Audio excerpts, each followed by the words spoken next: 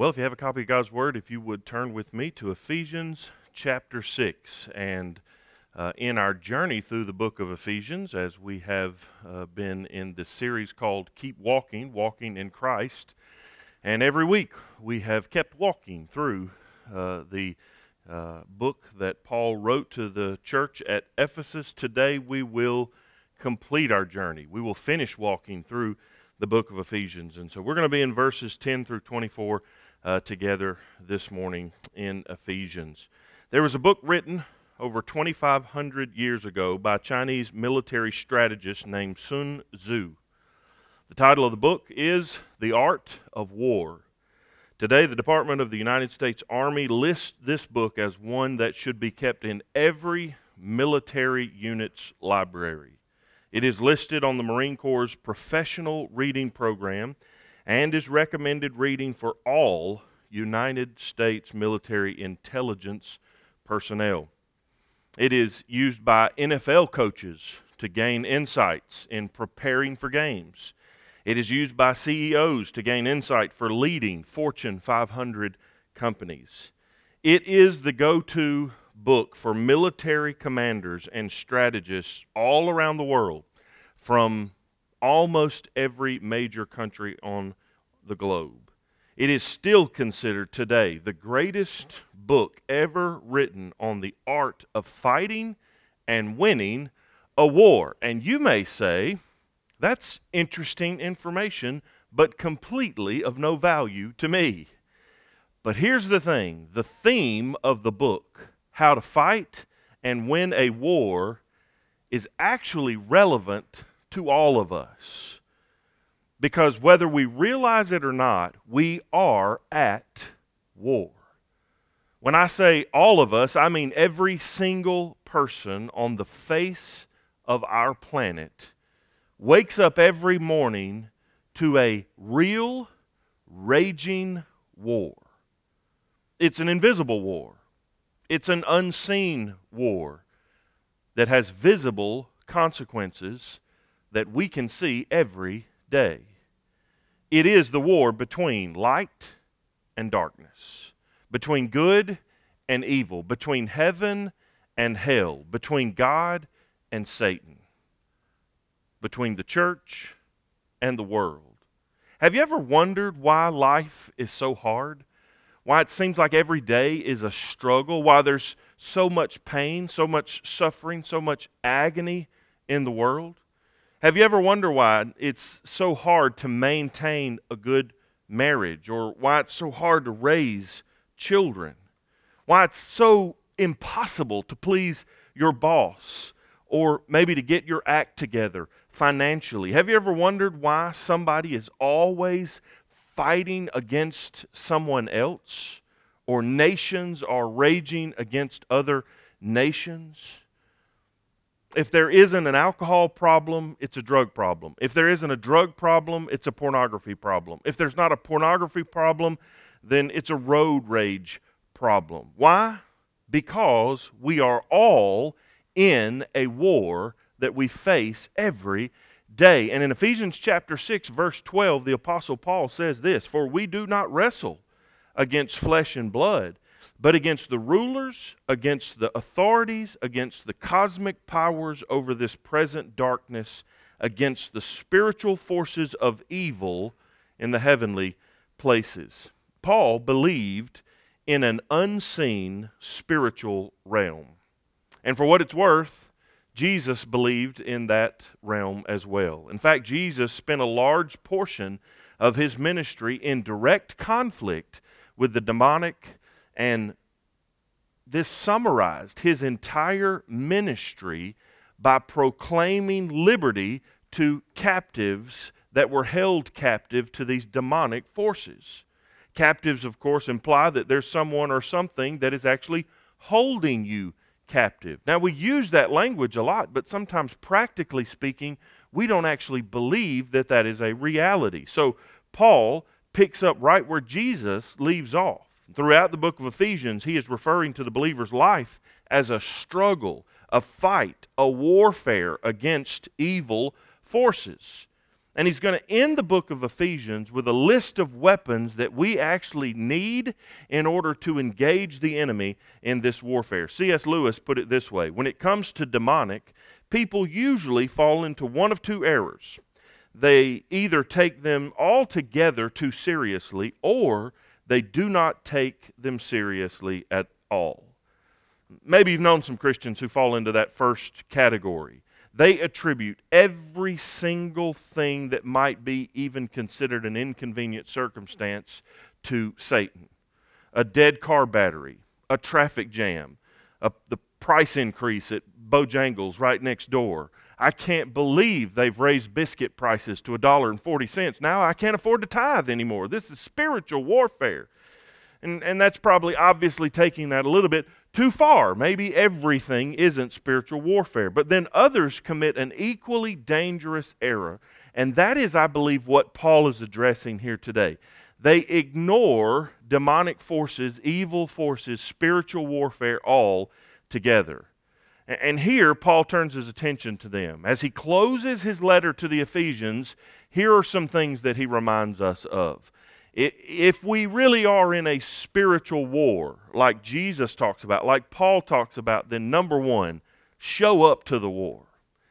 You can't continue to pretend like it's not existing. You can't continue to be AWOL. You can't continue to just close your eyes and hope it goes away. That's not how this works. In verse 10, he says, finally, be strong in the Lord and in the strength of his might. Put on the whole armor of God, that you may be able to stand against the schemes of the devil. Too many people don't believe or have never considered that there is a war even taking place, so they're not prepared for the battle that we face every day. I mean, can't you look around you and see the evidence of demonic forces everywhere? Look back and see in your own life how certain temptations were just too perfectly timed and specifically tailored for you in order for it to just simply be coincidental. How the wrong person was put in your life at just the right time. How the right questions were planted in your head as seeds to throw you off track from what you were supposed to be doing. The suspicion that came into your heart at just the right time to make you doubt. The perfect storm that seemed to happen in your marriage or other relationships or in a small group Bible study at church or even in church in general that would drive a wedge between you and that person that you're supposed to be loving and supposed to be in a good relationship with. Every once in a while, you encounter something where something inside of you says, that's evil. Acts of terrorism, mothers killing their children. You watch a special on the Holocaust and you see how embarrassed Germany is and how they say, how could we ever have let something like this happen? Well, it's because we wrestle not against flesh and blood, but against rulers and authorities and spiritual evil in high places that are not noticed to our natural eye.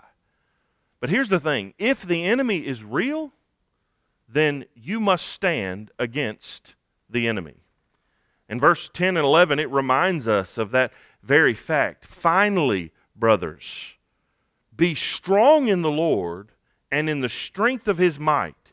Put on the whole armor of God that you may be able to stand against the schemes of the devil. Stand up to the enemy. Now, here's the reality that we need to be facing. There are things we cannot see, but that does not mean they do not exist. Just because you can't see Satan or his demons doesn't mean that he's not there. In 1864, a physician named Ignaz Semmelweis stumbled onto a theory that we now call germ theory. In those days, everyone thought diseases would spontaneously generate in the body because there was something wrong with the body, like maybe it had too much blood or maybe it got too hot or something like that. And so doctors didn't even consider the fact that they themselves might be carrying germs and passing them from body to body. Without even washing their hands, they would move from one person to another in their treatment. And there was also this thought in the day that gentlemen don't actually need to wash their hands because they're clean. They couldn't see the dirt. They couldn't see what we now call germs, and so they must not be present. So a doctor would actually go from working on a corpse, on a dead body, to delivering a baby. And of course, that's one of the reasons why the mortality rate for labor and delivery, not just for the baby, but also for the mothers, was so extraordinarily high. Well, Semmelweis began to suspect that there was the possibility that the doctors were actually carrying disease and passing it from person to person in small particles that were invisible to the human eye. He didn't know what to call them, so he called them microbes. It just literally meant pieces of flesh, small pieces of flesh. And it seems so obvious to us now. But nobody in those days thought that way. They didn't have microscopes. They couldn't see these microscopic germs on people's hands. He tested his theory by having the interns at the hospital wash their hands with water and a little chlorine before delivering babies. And here's what they found. The mortality rate drastically went down. Well, even when he gave this just insurmountable evidence to the doctors, they wouldn't accept the theory, because the idea that all of this destruction and this death was caused by something that was on them just seemed too unbelievable. We can't see it, so it can't be true. At a famous conference in those days, he pleaded with these doctors, "Gentlemen, for God's sake, please just wash your hands." But nobody listened. For 2 decades, nobody listened, until finally Louis Pasteur came up with the evidence that proved that that germ theory was actually a reality. Even his own wife didn't believe him. And he died in an asylum about 2 decades after making this discovery. You know, many Christians are equally naive when it comes to what's happening in our own lives. We disbelieve things that we cannot see. And so we discredit the idea that there's something bigger and more powerful and more evil going on than we actually recognize. But our enemy is real, and we must stand against him. But if we're going to stand against our enemy, you must understand the enemy. Part of what the art of war taught us was that you have to understand, get into the mind of your enemy. Well, God tells us about our enemy. Verse 12, we do not wrestle against flesh and blood, but against the rulers, against the authorities, against the cosmic powers over this present darkness, against the spiritual forces of evil in the heavenly places. This is our adversary, the devil. Scripture talks about him quite a bit in different places. And by the way, Satan could not care less whether or not you believe in him. He is not interested in recognition. He is after your destruction. So if you discrediting or not believing in him, that actually helps his cause. In 2 Corinthians, Paul calls him an angel of light. That doesn't sound very bad, does it? But it means he'll transform himself into whatever is best suited to deceive you. Most of the time, we will even mistake him for something good. This can't be bad. It feels too good. This can't be bad. It looks too good. This can't be bad. Look at all that it provides for me. It makes sense that in the modern Western world, his best deceptions would not come from making someone's eyes roll back in their heads or foam at the mouth or levitate 6 feet off the ground or anything else like on the horror movies that we've seen, but from working invisibly, stealthily, behind the scenes, not even as though it is something evil. Peter says in 1 Peter chapter 5, verse 8, be sober-minded, be watchful. Your adversary, the devil, prowls around like a roaring lion, seeking someone to devour. It doesn't sound like he's your friend. It shows me 2 things. First of all, Satan is like a hunter. And hunters don't care if you see them. Matter of fact, they'd rather you not see them. They can sneak up on their prey a lot more easily if that person or that animal don't know that they're coming. Second, he is seeking our destruction. The hunter is not hunting so that he can be our friend. We need to be ready for battle. It's because we wrestle not against flesh and blood, but against rulers and authorities and spiritual evil in high places. God tells us this information for 2 reasons that we see here in Ephesians chapter 6. First, so that we will recognize there actually is a great spiritual war waging in our world right now. And we need to show up for battle. It's not going away. And we are to be ambassadors and messengers and children of our Father who seek to honor Him in the way that we fight this battle.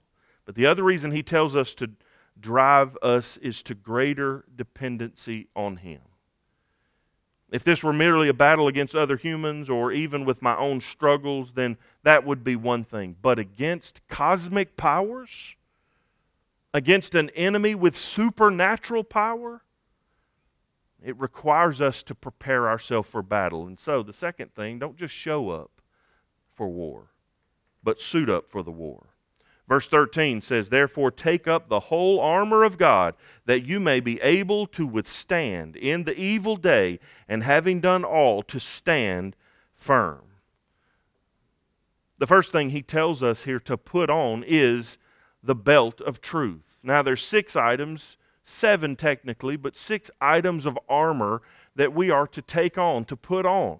We're going to walk through them quickly, just kind of identify what he means by them here. But putting on the belt of truth really begins there in verse 14. "Stand therefore, having fastened on the belt of truth." Your belt goes around your waist, around your core.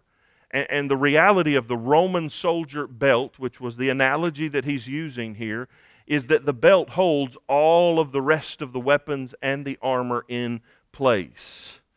It is our core. It is listen, if you don't have your belt on, your pants fall down, your armor falls off, your weapons fall to the ground.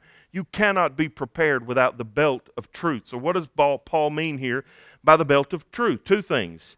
And we always typically think about the truth as a what. But in Scripture, we are reminded that the truth is first a who.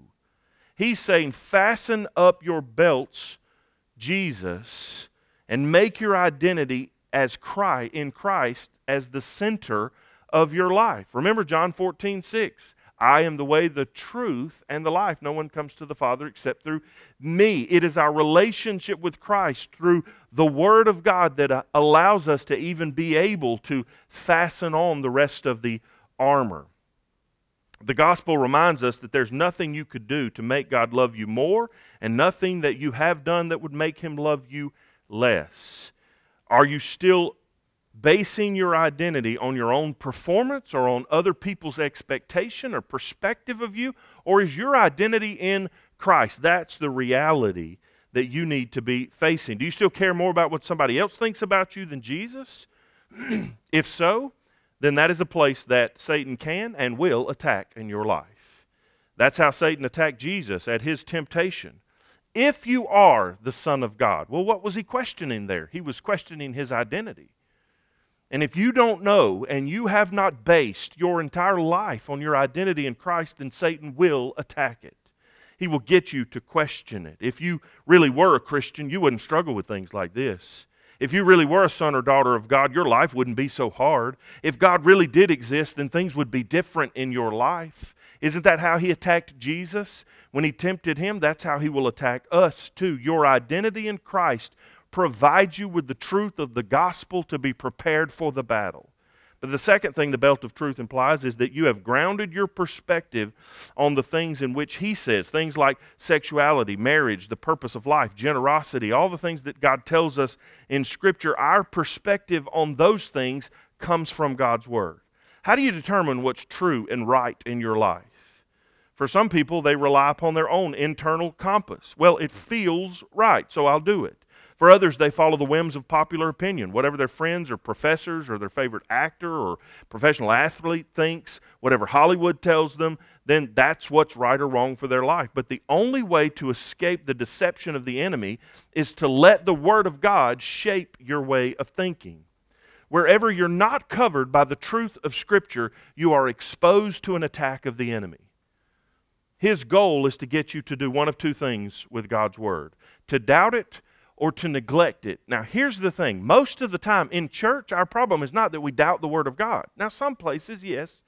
But for the most part, in church, we're not doubting the Word of God, but we do struggle with neglecting it. Bart Ehrman is a professor of New Testament at the University of North Carolina. Interesting that he's a professor of New Testament at a secular university. He is a skeptic. He actually claims to be, proudly proclaims to be, a happy agnostic. But he is credited, and he is proud of this, by the way, with leading thousands of college freshmen away from Christian faith. He always starts his class by holding up the Bible and asking, how many of you believe this book is true? He said, generally speaking, about 2/3 of the class will raise their hands. How many of you actually have taken the time then, if that's true, to read the entirety of this book from cover to cover? And he said, usually all of the hands go down except for about 2 or 3. And then he says, wait a minute.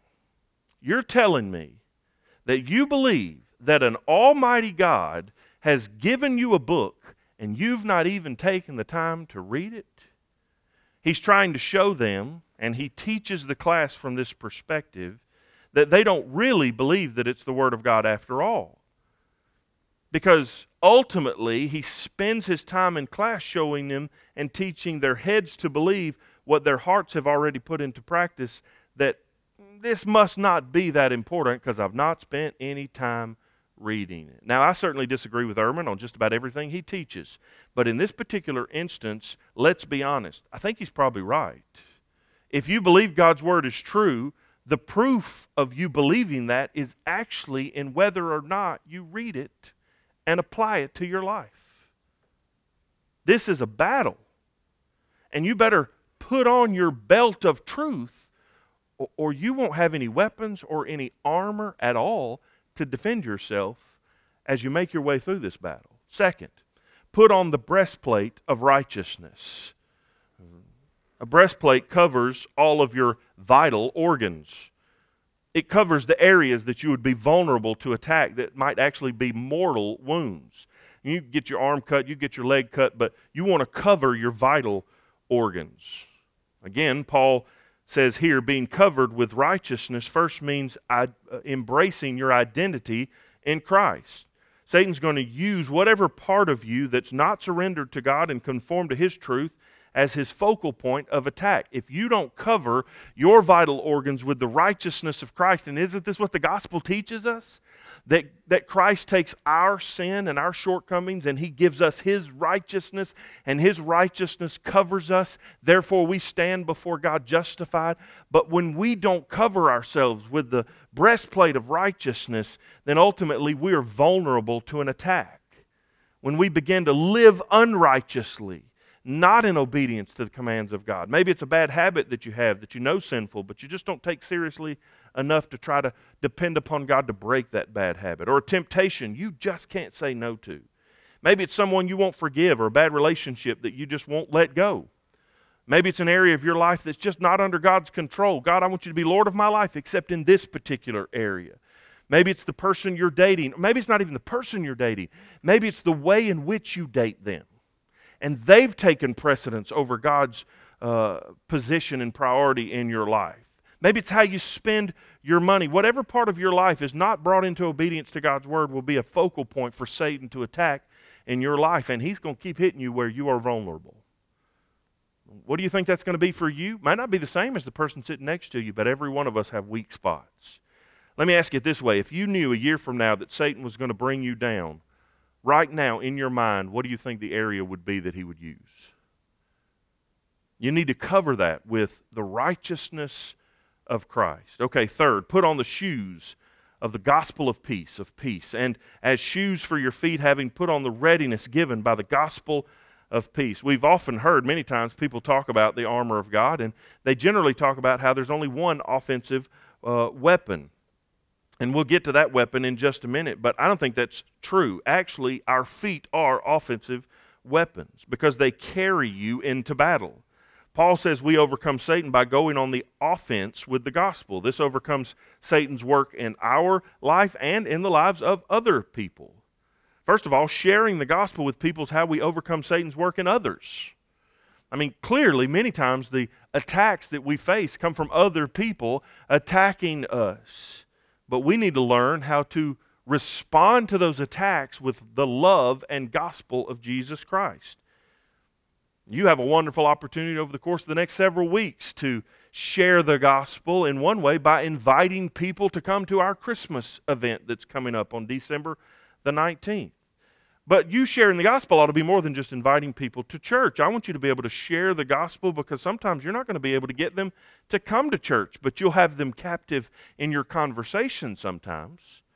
So as a church, we want to help you to grow and to equip you in this particular area. That's why Jeff Roundtree is continuing to lead our evangelism training class. He's going to start up a whole new session of training and evangelism on January the 5th. If you don't know how to, or you're not comfortable with, or you're not real sure what to say when you're sharing the gospel with somebody, sign up for that class. That's why we offer it.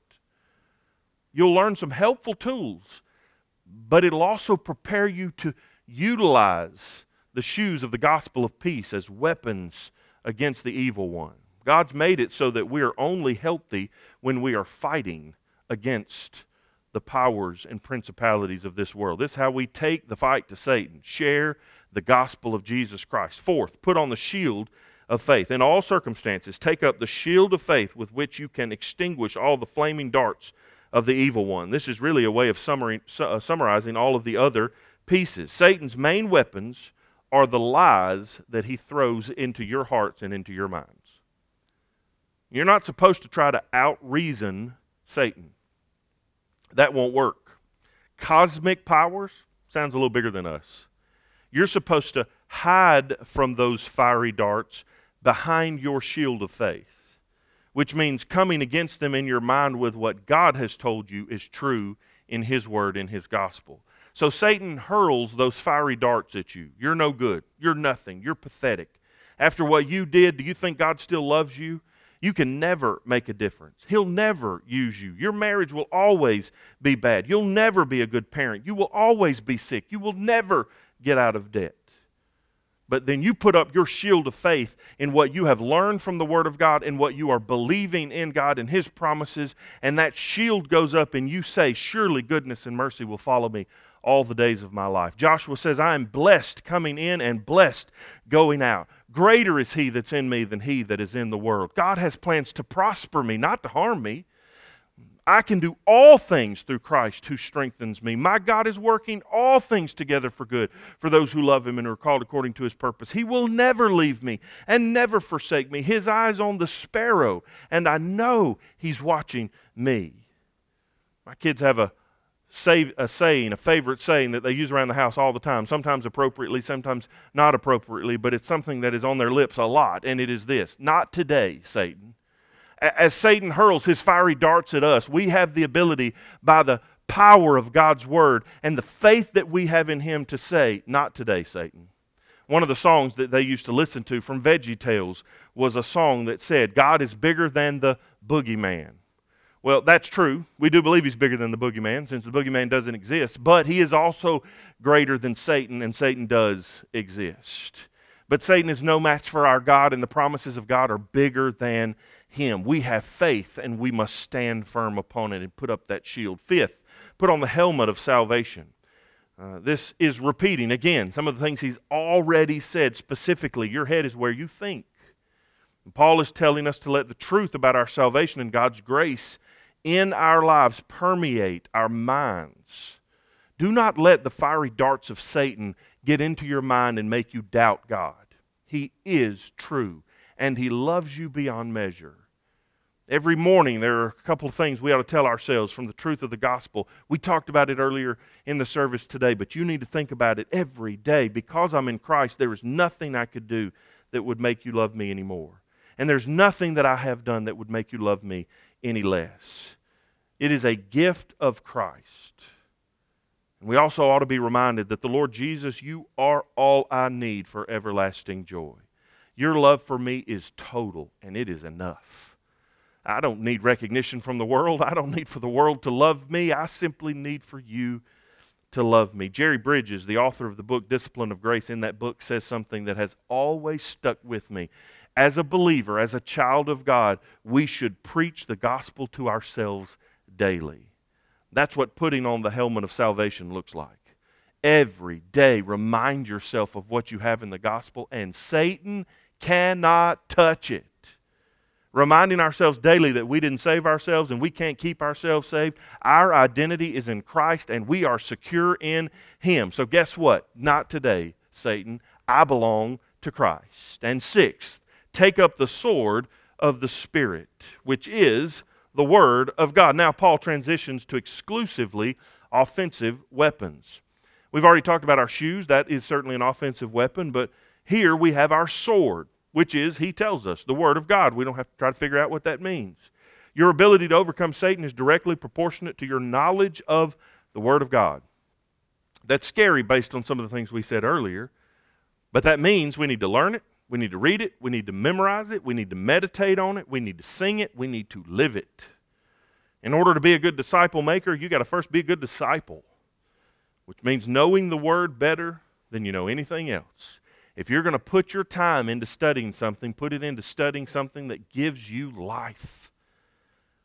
This is actually the end of the discussion of the armor of God here in this passage of Scripture, but there's one other offensive weapon that is vital in the battle against the powers of darkness, and this is a weapon that requires you to speak up in the war.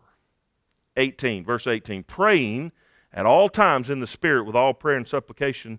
To that end, keep alert with all perseverance, making supplication for all the saints, and also for me, that words may be given to me in opening my mouth boldly to proclaim the mystery of the gospel, for which I am an ambassador in chains, that I may declare it boldly as I ought to speak. Here's what he tells us to do. Here's one tool that you have in the war against Satan and the powers of darkness that is something that he cannot combat. You have access to the Father. So here's what you ought to do. Call out to your Father. You ever seen war movies where there were people that were isolated, surrounded by the enemy? They desperately needed a way to contact their allies, to contact their commander, to contact those who might have the ability to come in and save them. Hey, guess what? Never once in this spiritual war are you ever left at a place to where you do not have open communication with the commander of the heavenly armies, with the creator of the universe, with the one who is greater than any foe you will ever face. Many times people don't include this in the list of weapons, but it is our main weapon. When you can call in reinforcements, and the reinforcements are always stronger than any enemy you'll ever face, you don't have a better weapon. Notice that prayer is not something we do only in preparation for battle, but it's what you do when you're dressed for battle. Put on the army of God, and then what does it say? Run, fight Satan? No, put on the army of God, or the armor of God, and then call out to God. Many times we treat prayer like it's preparation for ministry. According to Paul, prayer is the ministry. Prayer is where we put into practice what we believe about the gospel. We got all this armor on. Now here's what we're going to do with it. We're going to turn everything over to God.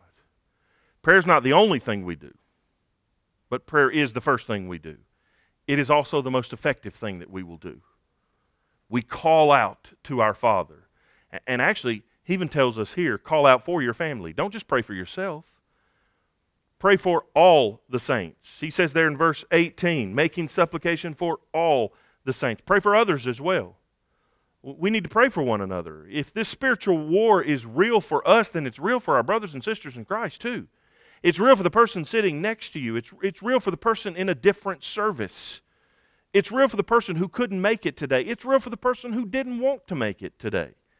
And the best thing you can do for every one of them is call out to your Father on their behalf. But it also means you need to pray for your church leaders as well. I'll be more specific. It means you need to pray for me. Verse 19, Paul said, and also for me, that words may be given to me in opening my mouth boldly to proclaim the mystery of the gospel, for which I'm an ambassador in chains, that I may declare it boldly as I ought to speak. Look, you don't need me up here every week giving you my words. You need the Spirit's words. My words might educate you, but His can liberate you.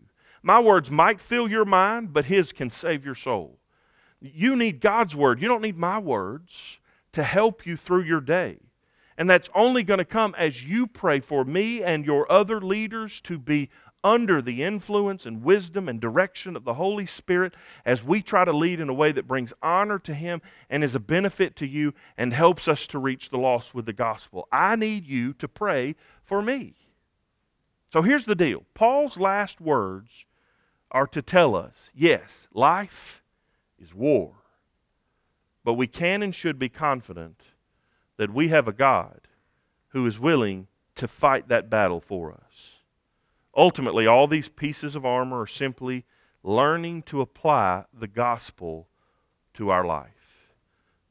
They're not new spiritual strategies that we need to learn, but they are learning to cover our life in God's strength that has always been present. The way to fight Satan is not to focus on Satan. Too many people do that. They want to know everything they can about Satan and find out who he is and where he is and what he's doing and all those types of things. And while that may be fascinating, that's not how we fight him. We fight him by covering our life with the gospel. In Luke chapter 11, Jesus tells a parable about a man who had an evil spirit living in his house. And that's an analogy for actually living within him. But he manages to drive out that spirit and to clean his house. In our current context, you might think about somebody who's struggling with an addiction. Maybe an addiction to drugs, and they manage to get their life right, and they get a job, and they have a family. But during the time when they are cleaning up their life, the demon that they have cleaned out of their house, now he's in his house, straightening things up that the demon messed up. The demon has gone out and finds 7 demons to come back with him. This is all Jesus' analogy. And they actually move into the man's house, and the last state of the man is worse than the first state of the man. But then Jesus says, when you drive a strong man out of a house, when you drive a demon out of a house, you need someone stronger than him to keep that man out. In other words, when you kick somebody out of your house, they can just come back. Especially if they bring more, stronger people with them. But in Jesus' analogy, here's what he's telling us as we face this spiritual warfare. As we face the demons and the difficulties and the evil, the powers of darkness, these cosmic powers, when we find little victories, we don't need to be proud of ourselves. We need to be more dependent upon God. See, too many times in our life, we are most vulnerable when we think we are strong. It is when we realize that we are weak, when we depend upon His strength, that His strength shows up perfect and completely and totally overwhelms the enemy. That strong man is Jesus. You can't defeat Satan by keeping him out of your house at your own strength. You need to fill your house with a stronger man. You need to cover your life with the armor pieces of the gospel.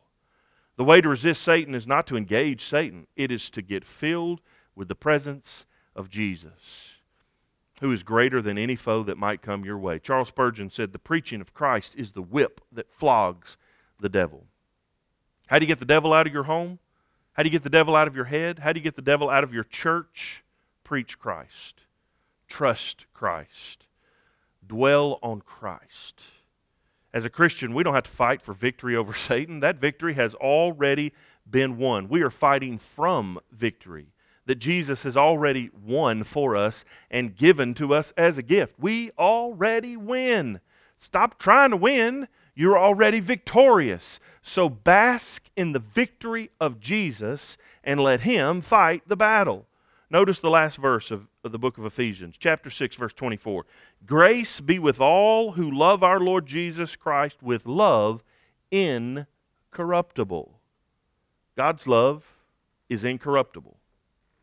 Only His love is everlasting, immutable, all-powerful, unchangeable.